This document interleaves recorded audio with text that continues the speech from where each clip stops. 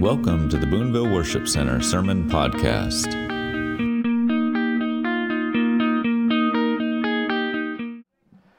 Welcome everyone to our Wednesday night Equip service.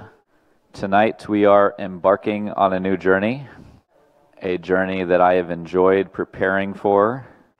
Tonight we are starting a 5-week series on the doctrine of the Trinity.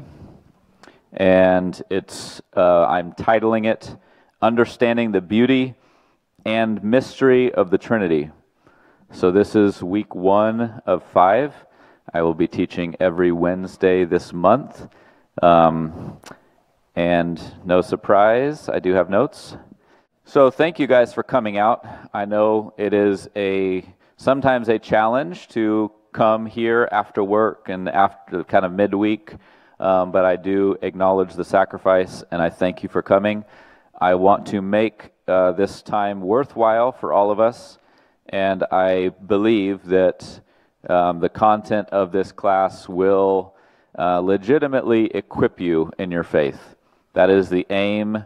Anytime I come to teach Wednesdays, that's my heart. I want to take the deep things of the Lord, things I've learned at Bible college and the core realities of our faith, and break them down in a way that is understandable and receivable by all, no matter what your intellectual capacity, what your history is in or outside of Christian education.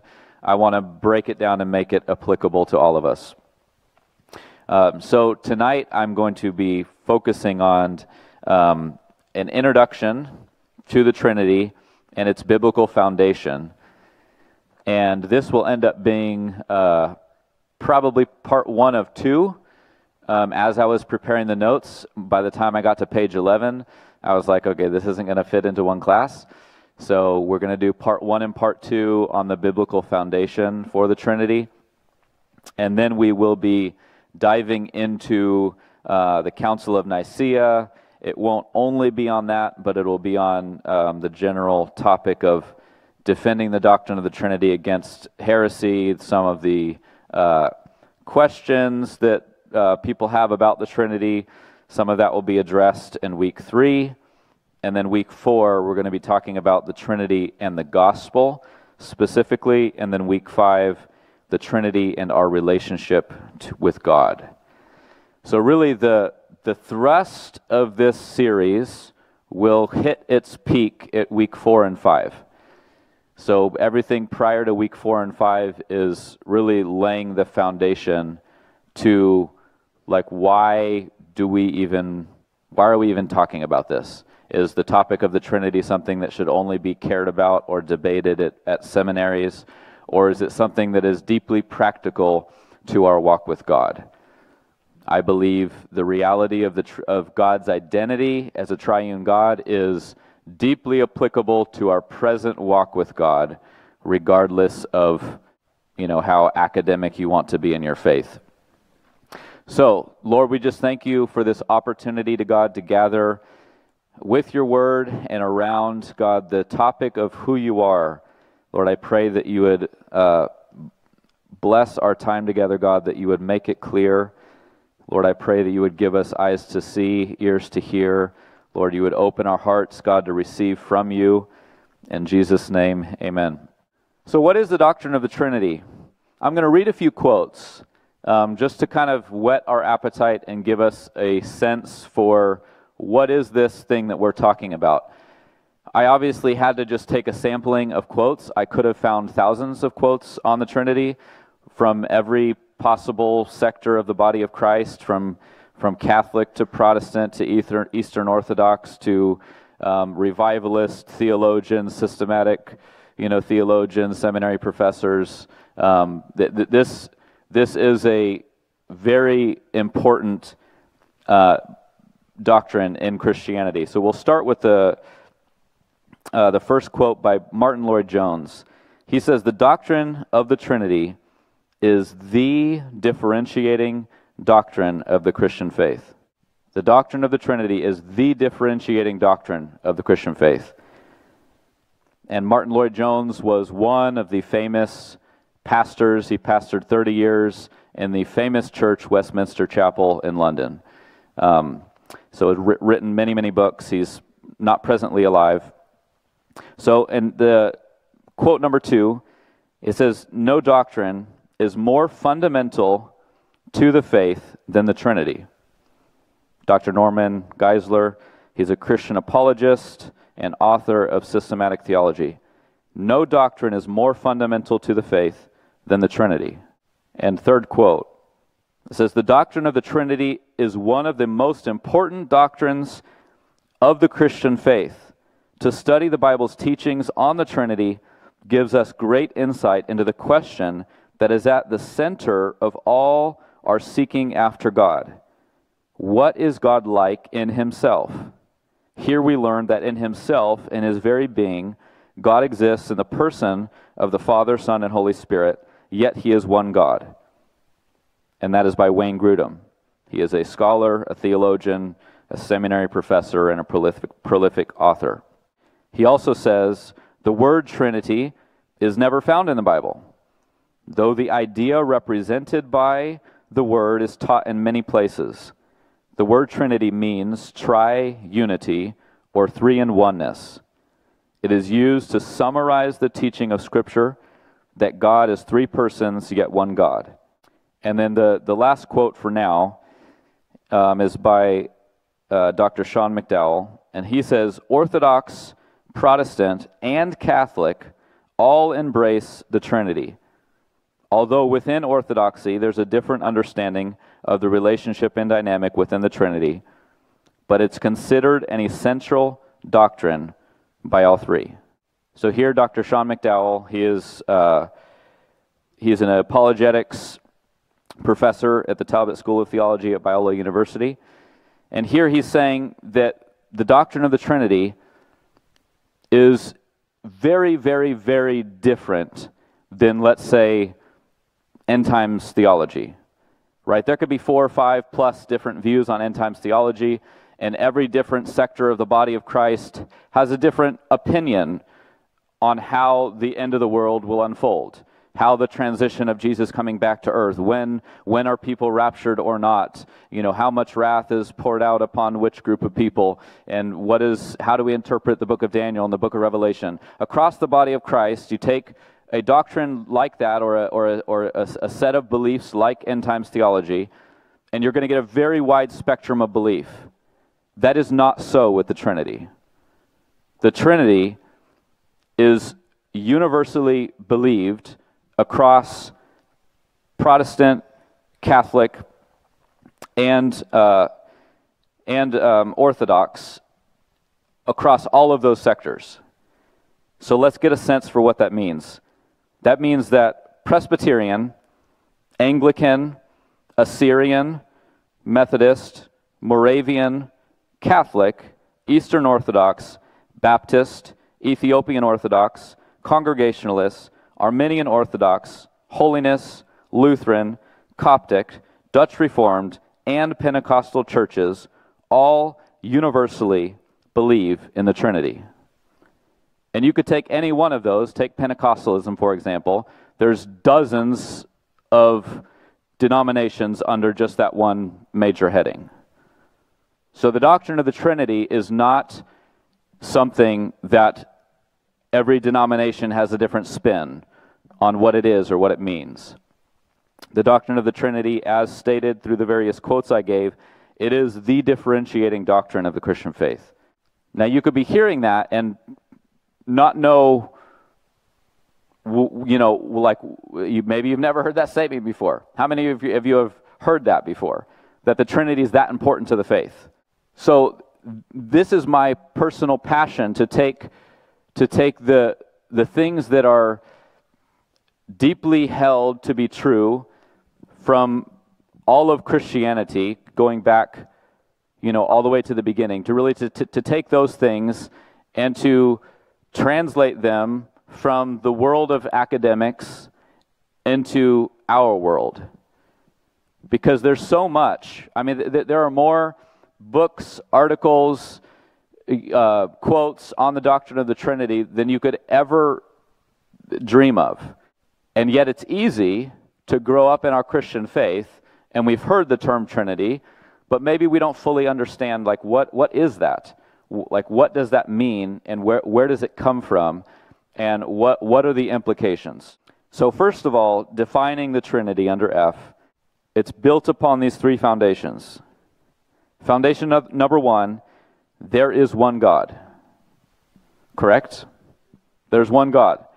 Monotheism is the technical term. We believe in one God. Foundation number two, there are three divine persons within the one being of God: Father, Son, and Holy Spirit. There are three divine persons within the one being of God. Foundation number three, the persons are co-equal and co-eternal. So every error or heresy related to the Trinity inevitably will deny one of those foundational truths. So if there is a group of people denying the Trinity, they have to, by nature, disagree with one of those realities. They're either disagreeing with monotheism, or they're disagreeing that there's distinction between the Trinity, divine persons, or they're disagreeing that the persons are co-equal and co-eternal. So we will get more into that in a subsequent class.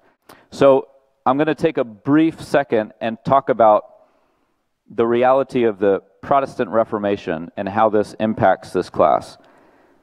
So the importance of tota scriptura. Now I am speaking Latin. How many of you speak Latin? I do not. So tota scriptura. During the Protestant Reformation, when Martin Luther and other key church leaders were fighting for the purity of belief and doctrine in light of the corruption of the Catholic Church, there came to the forefront these 5 solas that summarized the core beliefs that separated Protestantism from the Catholic Church.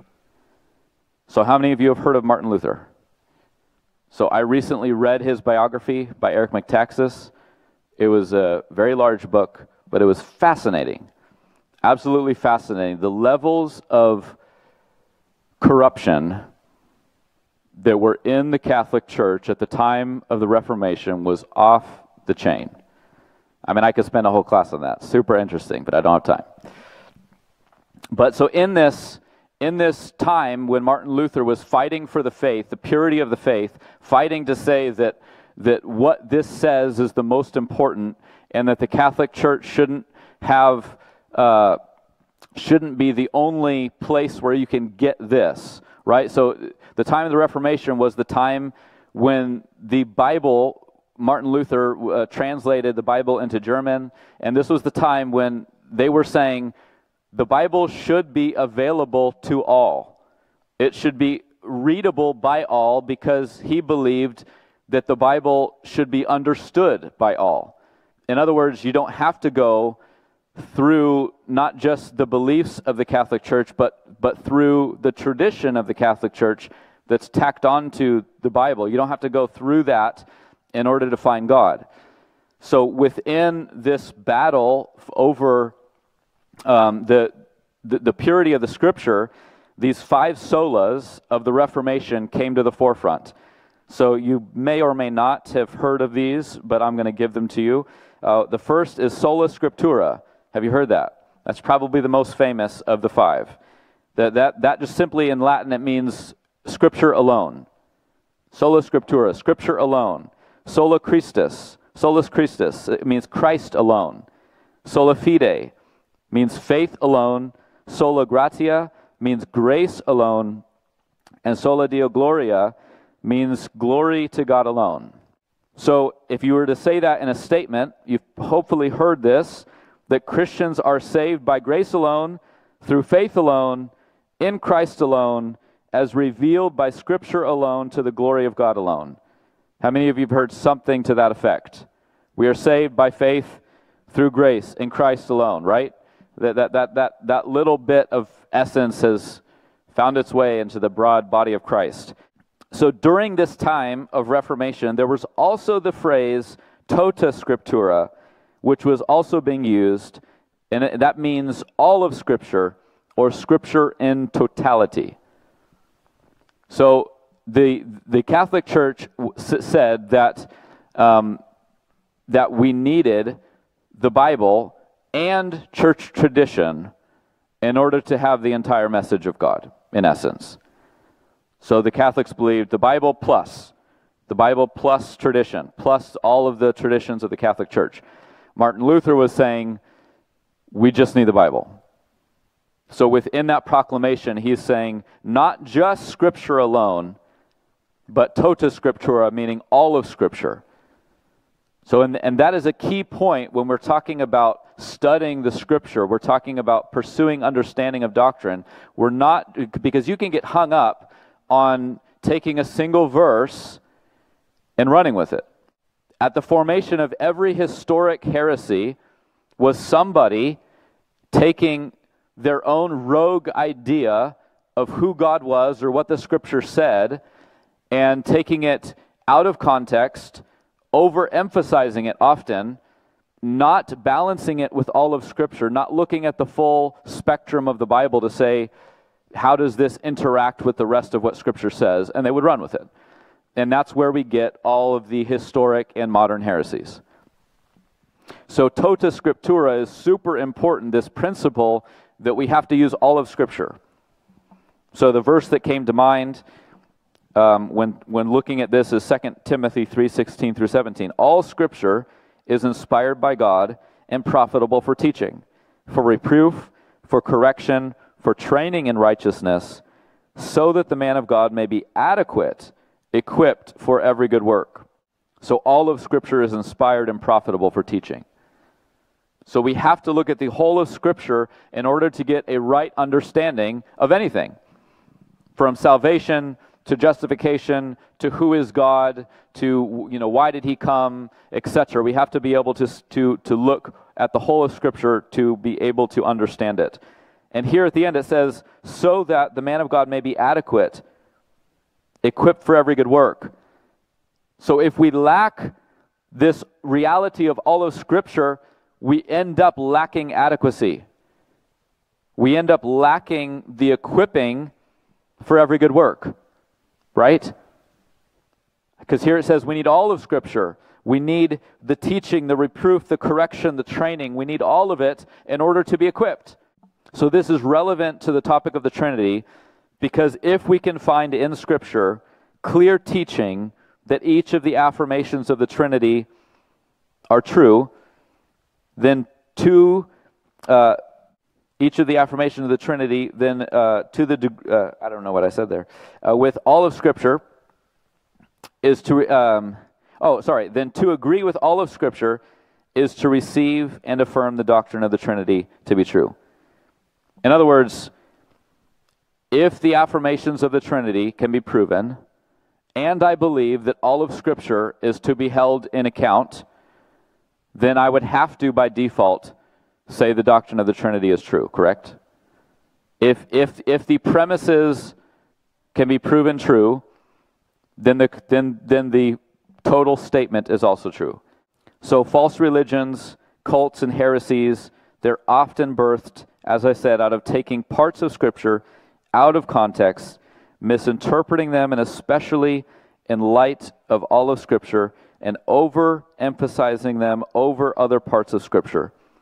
So any faithful doctrine takes into account the testimony of all of Scripture and rightly weighs each affirmation of Scripture in context and weighs them against all other revealed truth.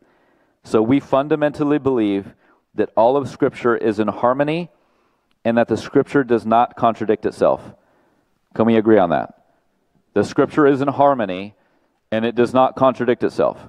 That means that each truth about God's identity needs to fit into one cohesive whole.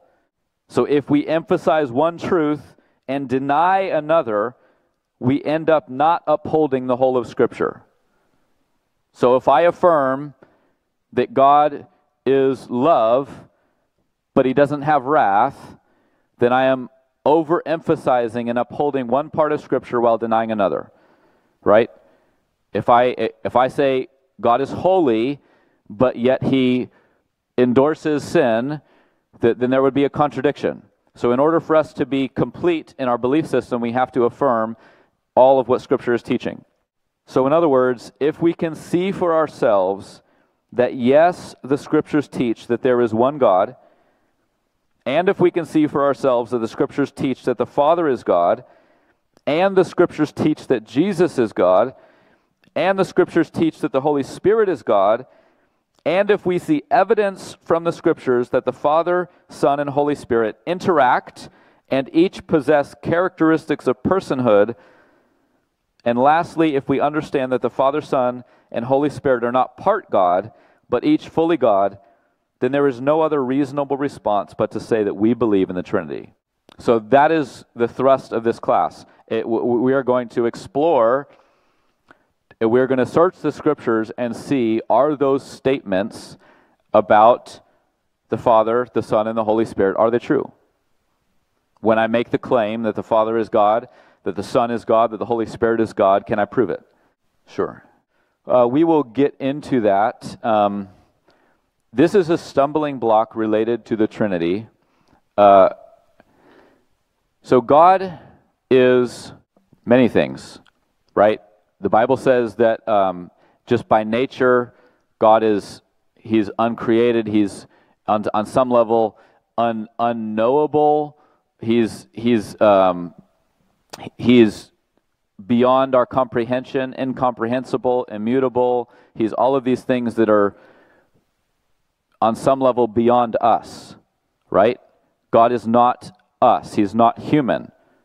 I mean, Jesus took on he took on a human frame, but God is not in essence a man like us. So when we say that the Godhead possesses personhood, we're talking about attributes of what we would describe as what makes us not an ape or not a chair, right? So there are elements of us because the problem is we can't just take humanity and project that back on God. The limitations of humanity is what I mean. The limitations of me, I can't take that and project it back on God. He is incomprehensible. He's beyond us. So even our words, we stumble in our words when we try to talk about who God is, because He's bigger. He's bigger than the English language. He's bigger than the Hebrew language. He's bigger than all of it, right? So it can be we mistakenly take the limitations of our humanity and we use that as a grid to then say God can't be three in one. He can't be triune because there's no picture of that on earth. Does that make sense? Correct. God defies our logic. He defies our understanding. But on the other side of the coin, God in His love is choosing to reveal Himself to us. So we can understand God to the degree that He chooses to self-reveal Himself. So the limitations of our understanding are dynamically connected to the degree to which the supreme God of the universe chooses to reveal Himself. So we will talk more about personhood later. So that leads us right into Roman numeral 4, the stumbling block of mystery. So some persons who reject all they cannot explain have denied that God is a Trinity. Subjecting the Most High to their cold, level-eyed scrutiny, they conclude that it's impossible that He could be both one and three. These forget that their whole life is enshrouded in mystery. They fail to consider that any real explanation of even the simplest phenomenon in nature lies hidden in obscurity. and can no more be explained than can the mystery of the Godhead. Each man lives by faith, the non-believer as well as the saint, the one by faith in natural laws, the other by faith in God. Every man throughout his entire life constantly accepts without understanding. So the mystery of the Godhead. That is what we're talking about, the mystery of the Trinity. Who is God in essence? Who is He? Who is He revealed Himself to be? So the second, and that's a quote by A.W. Tozer. How many of you have heard that name? A.W. Tozer, famous author. He wrote, among many, many books, this is just a very tiny, easy read, Knowledge of the Holy. How many of you have heard of this book? You could probably find it on Amazon for less than $10. It is a it's an easy read. It is not, anyone can read it. And it goes through basically the attributes of God. And he has one chapter on the Trinity. Highly recommend it. Like, if we want to understand our faith, then reading things like this, super approachable. I mean, there's nobody that couldn't read a 100-page book and, again, an easy read. So a second quote by him, he says, "Some deny that the Scriptures teach the Trinity of the Godhead on the ground that the whole idea of the Trinity and unity is a contradiction in terms. But since we cannot understand the fall of a leaf by the roadside or the hatching of a robin's egg in the nest, why should the Trinity be a problem to us?" In other words, everything in life goes beyond the scope of our understanding. Even what you believe to know in your field of work, in your field of study, and the classes you took in college, even those, if you really look at them, we understand everything in part. We don't really know. I mean, we can explain the effect of something. I can explain that, the grass needs water and sunlight. But the deeper you go, you end with questions. We are simply believing by faith that those things we don't understand their existence in its most fundamental form. So when we're talking about the Godhead, how much more is that true? We can only understand Him, again, to the degree that He chooses to reveal Himself. So my aim then is to look at everything God said about who He is and be quick to say, yes, amen. To humbly submit myself to all of the truth claims of Scripture related to who He is, what He has done, what is His essence, and say yes. So there is only one God. This is the foundational truth of Trinitarian doctrine. There are three main monotheistic religions in the earth. Anybody know what they are? Christianity, Judaism, and Islam. But generally speaking, every other religion on the earth, I'm sure there's a few outliers, but all the other religions are not monotheistic, meaning they believe in many gods. They are polytheistic religions. So monotheism, Christianity is a monotheistic religion. And at the core of that are verses like Deuteronomy 6:4. It says, "Hear, O Israel, the Lord our God, the Lord is one." That's probably one of the most famous verses related to the oneness of God. And why is it one of the most famous? It is the Jewish Shema. This is what they quote multiple times a day. They're declaring that the Lord our God, the Lord is one. So 1 Kings 8:60, it says, "That all the peoples of the earth may know that the Lord is God, there is no other." And then we see in Isaiah 45:5-6, it says, "I am the Lord, there is no other. Besides me, there is no God. I equip you, though you do not know me, that people may know from the rising of the sun from the west that there is none besides me. I am the Lord, and there is no other." And then continuing on later in Isaiah 45, verse 21 through 22, it says, "Declare and set forth your case. Indeed, let them consult together. Who has announced from of old? Who has long since declared it? Is it not I, the Lord? And there is no other God besides me, a righteous God and a Savior. There is none except me. Turn to me and be saved, all the ends of the earth, for I am God, and there is no other."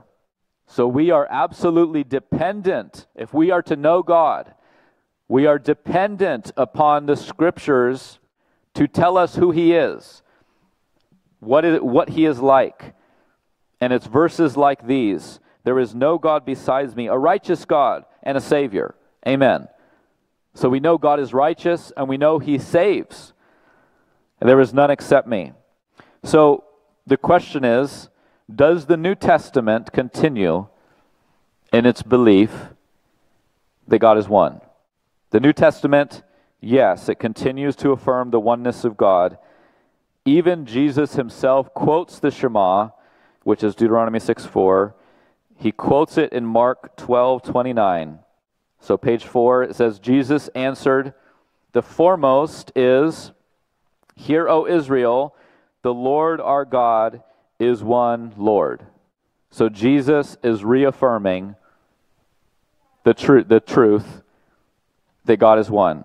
So 1 Timothy 2:5 through 6, it says, "For there is one God, and one mediator also between God and men, the man Christ Jesus, who gave Himself as a ransom for all, the testimony given at the proper time." So again, the beginning of that verse affirms there is one God. Romans 3:30, "Since God is one, who will justify the circumcised by faith and the uncircumcised through faith?" And then James 2:19, "You believe that God is one. You do well. Even the demons believe and shudder." So that is not a comprehensive list, but we see Old Testament says over and over again, God is one, God is one, God is one. New Testament, again, Jesus Himself saying, yes, God is one. So here is where the reality of the Trinity, we begin to put the puzzle pieces together. How many of you would say that God is Father and that He is fully God? So we know from Scripture that God reveals Himself to be, He's called Father, and it's undeniable. But I don't just want to jump over this. How many of you know that's really good news? So this isn't just an academic exercise. Seeing the testimony of Scripture declare that the supreme God of the universe is a Father is beyond good news. Think about that for a second. The supreme God of the universe calls Himself a Father. This revelation is made alive in our hearts through the sending of Jesus the Son to die to atone for our sins and bring us into fellowship with God through the Holy Spirit, who pours out the love of God into our hearts. And this is the core of what it means to be a Christian and to have fellowship with God. So we can have fellowship with God precisely because He is a Father and He wants relationship. We will talk about that a lot more in session 4 and 5. But that is really good news, that God is a Father.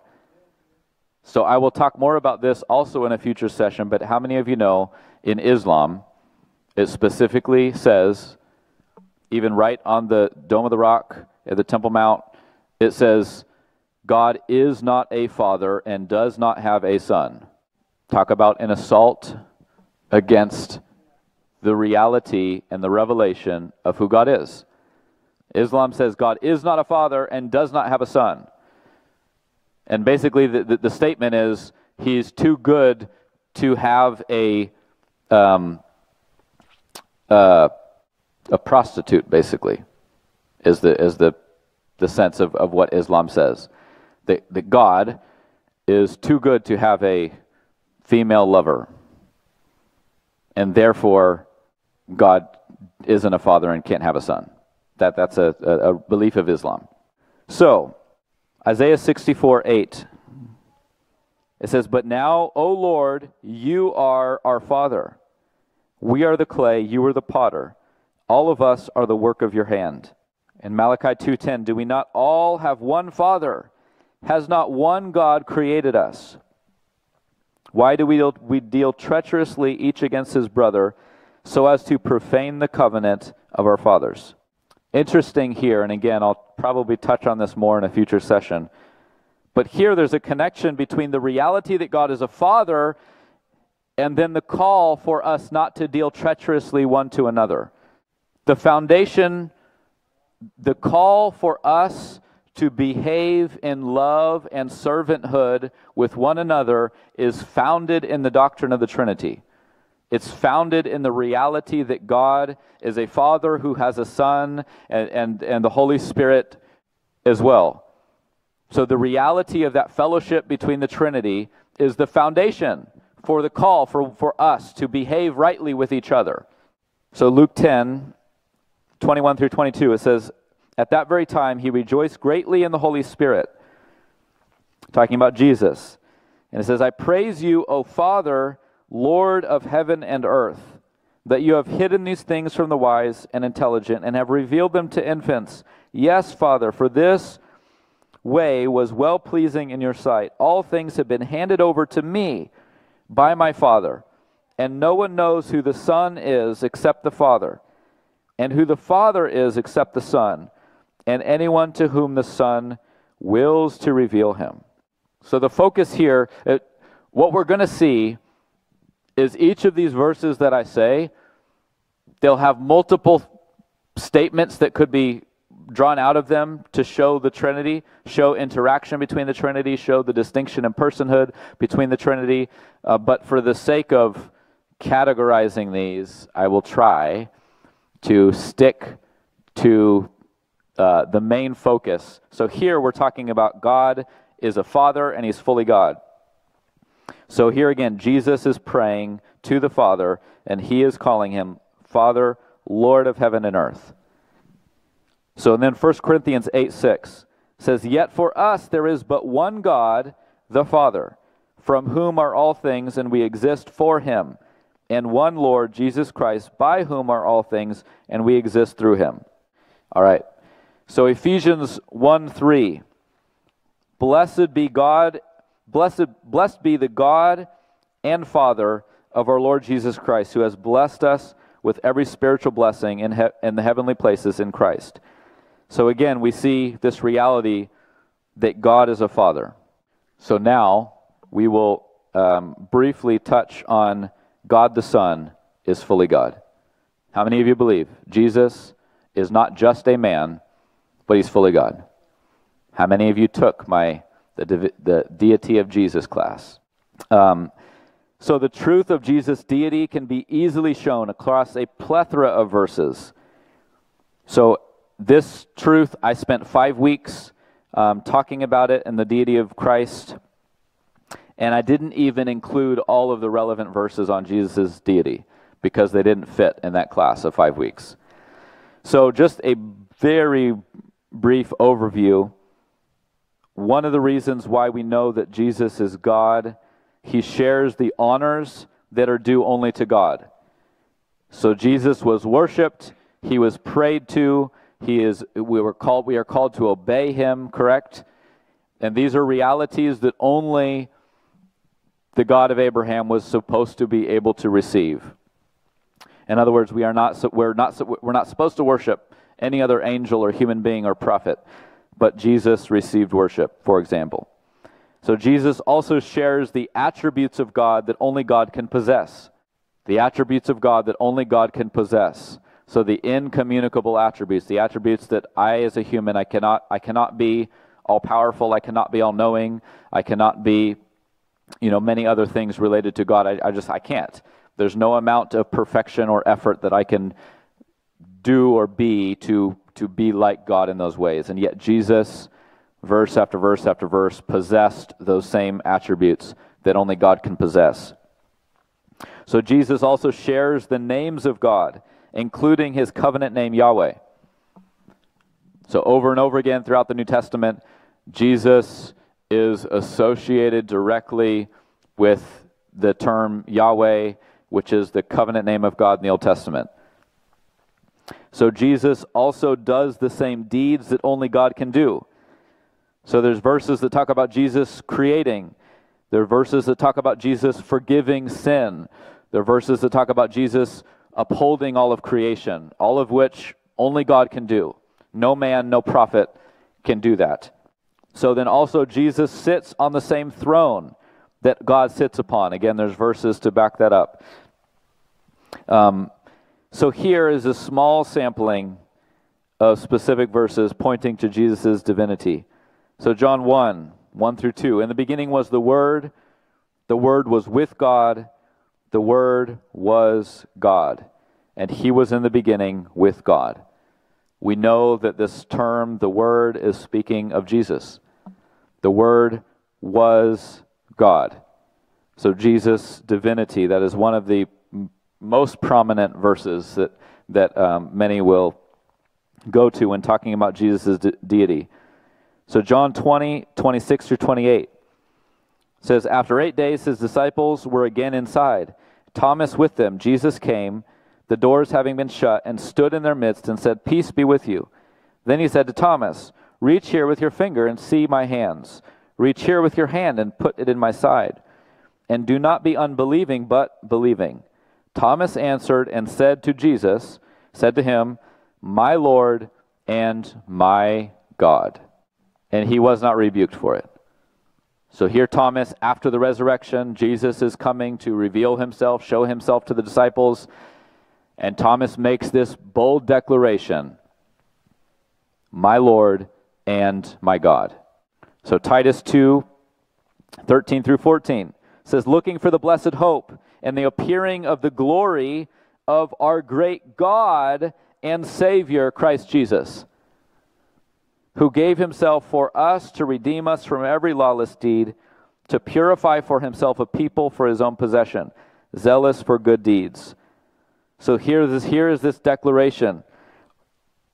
We are looking for the blessed hope, the appearing of the glory of our great God and Savior, Christ Jesus. So if you ever hear someone say, where in the Bible does it say that Jesus is God? There are dozens upon dozens of verses that can lay this out. But often if someone is angrily saying that, they probably don't want to hear one of them. So then Romans 9, verse 5.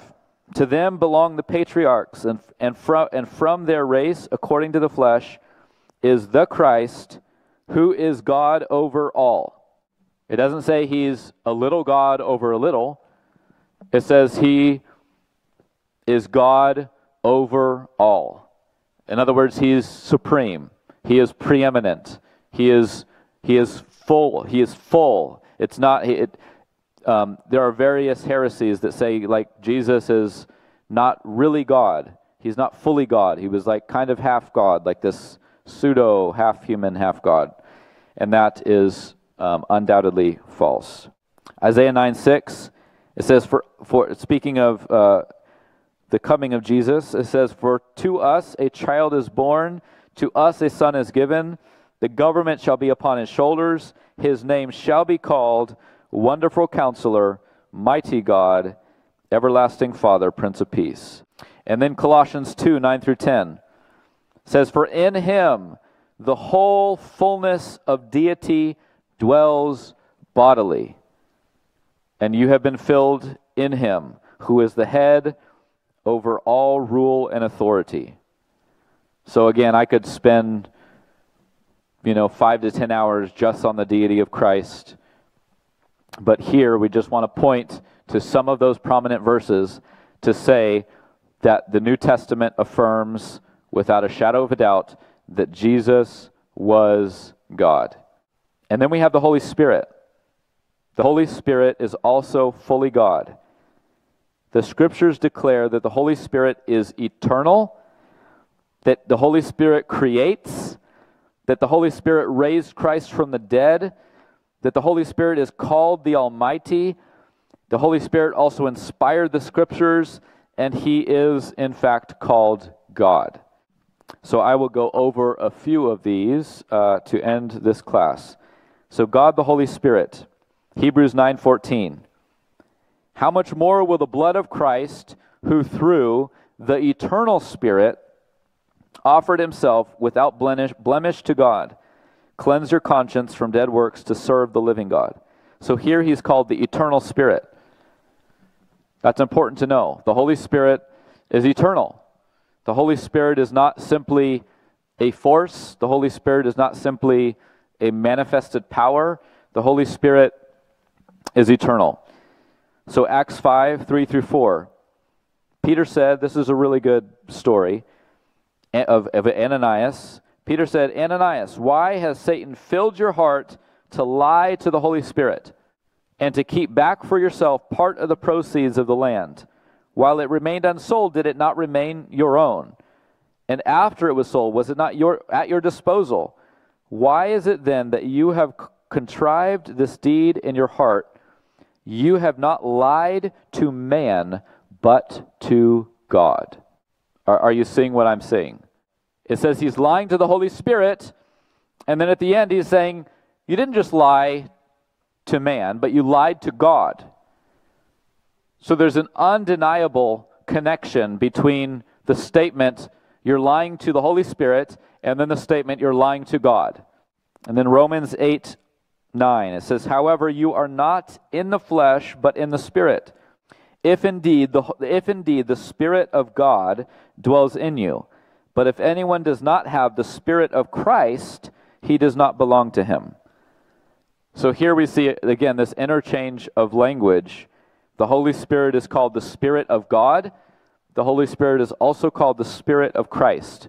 So the Spirit of God. And then 1 Corinthians 2, 10 through 12, it says, for to us God revealed them through the Spirit, for the Spirit searches all things, even the depths of God. For who among men knows the thoughts of a man except the spirit of the man which is in him? Even so, the thoughts of God no one knows except the Spirit of God.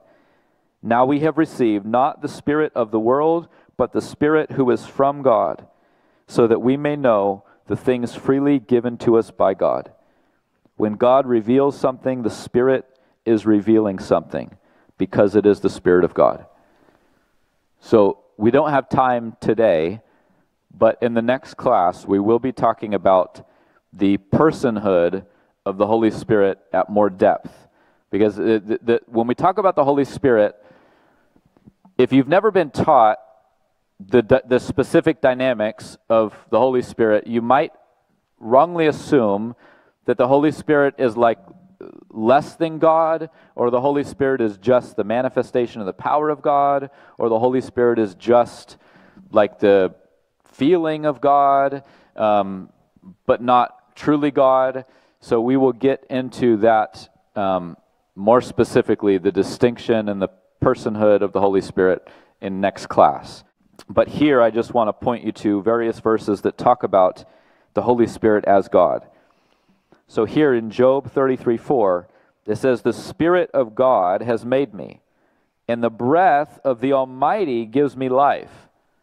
The Spirit of God has made me, so the Holy Spirit is participating in creation. Obviously we know Genesis 1, the Spirit was hovering over the waters, so the Holy Spirit was not only present, but active in the reality of creation. And here we see the Spirit of God has made me. So God, the Holy Spirit, is active in creation. It says the breath of the Almighty. If you're not looking for this, normally you would associate the term the Almighty, just naturally you would associate with that with the Father. Well, the Father is the Almighty. But here we see that the Holy Spirit is called the Almighty. So again, the Holy Spirit is God. That is really the beginning of talking about the Trinity, because now you're looking at the evidence that God is one, and then you're looking at the evidence the Father is God, the Son is God, the Holy Spirit is God. Where do we go from here? Is there a contradiction? How do we make sense of all these statements? Because some would say, to say that the Father is God, the Son is God, the Holy Spirit is God, some would say, well, then you believe in three gods. right? The Muslims laugh at Christians because they don't understand the Trinity, and they say, well, you believe in three gods. But that's where we will start next week, is talking about this at more depth, but I can't keep going now. So does that make sense? We're just laying the foundation.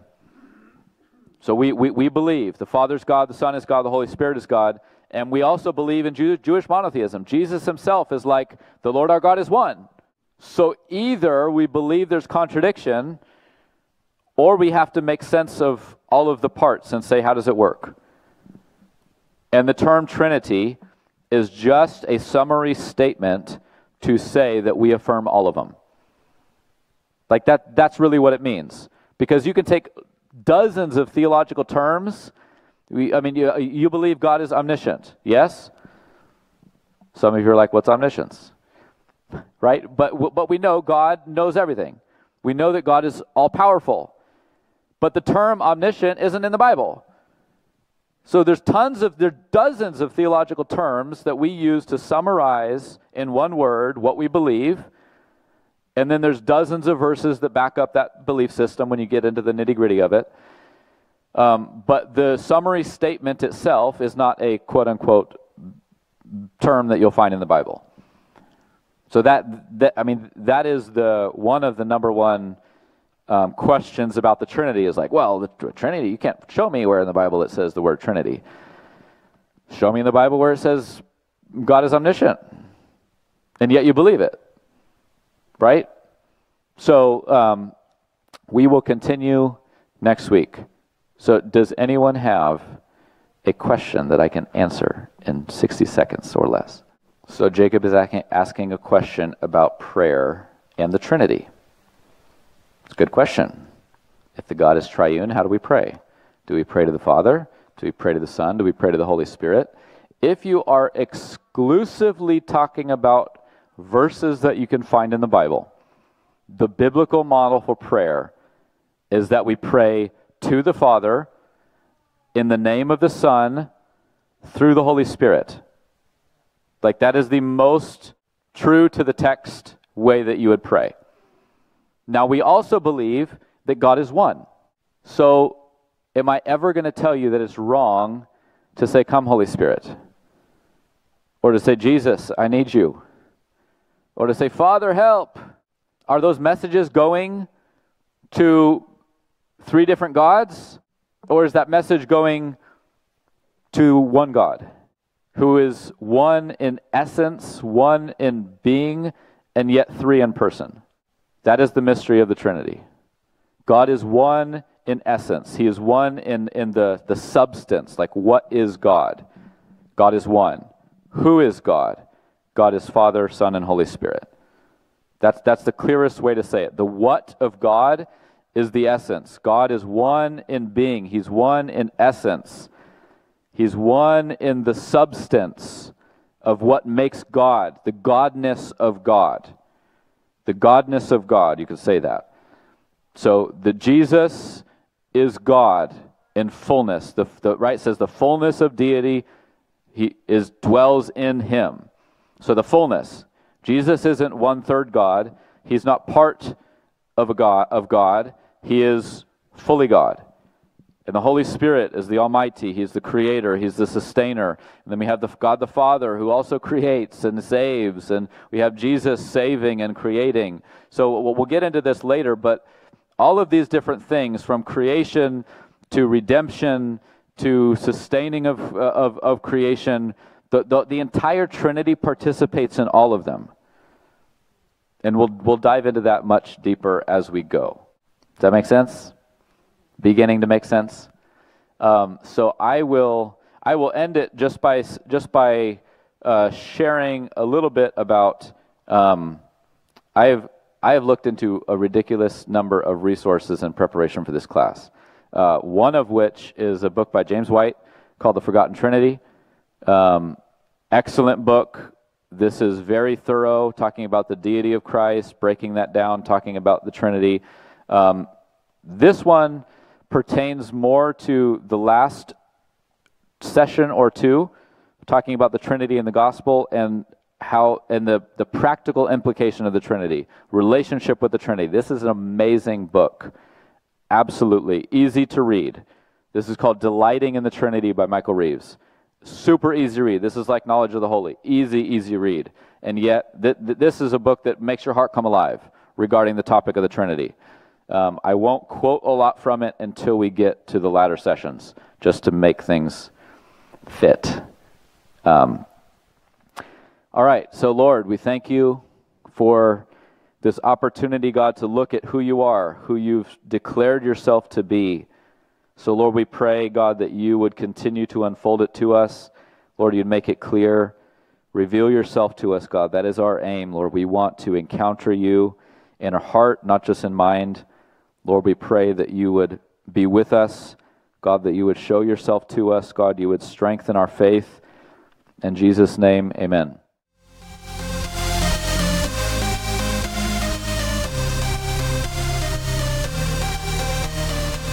Thank you for joining us this week. Until next time.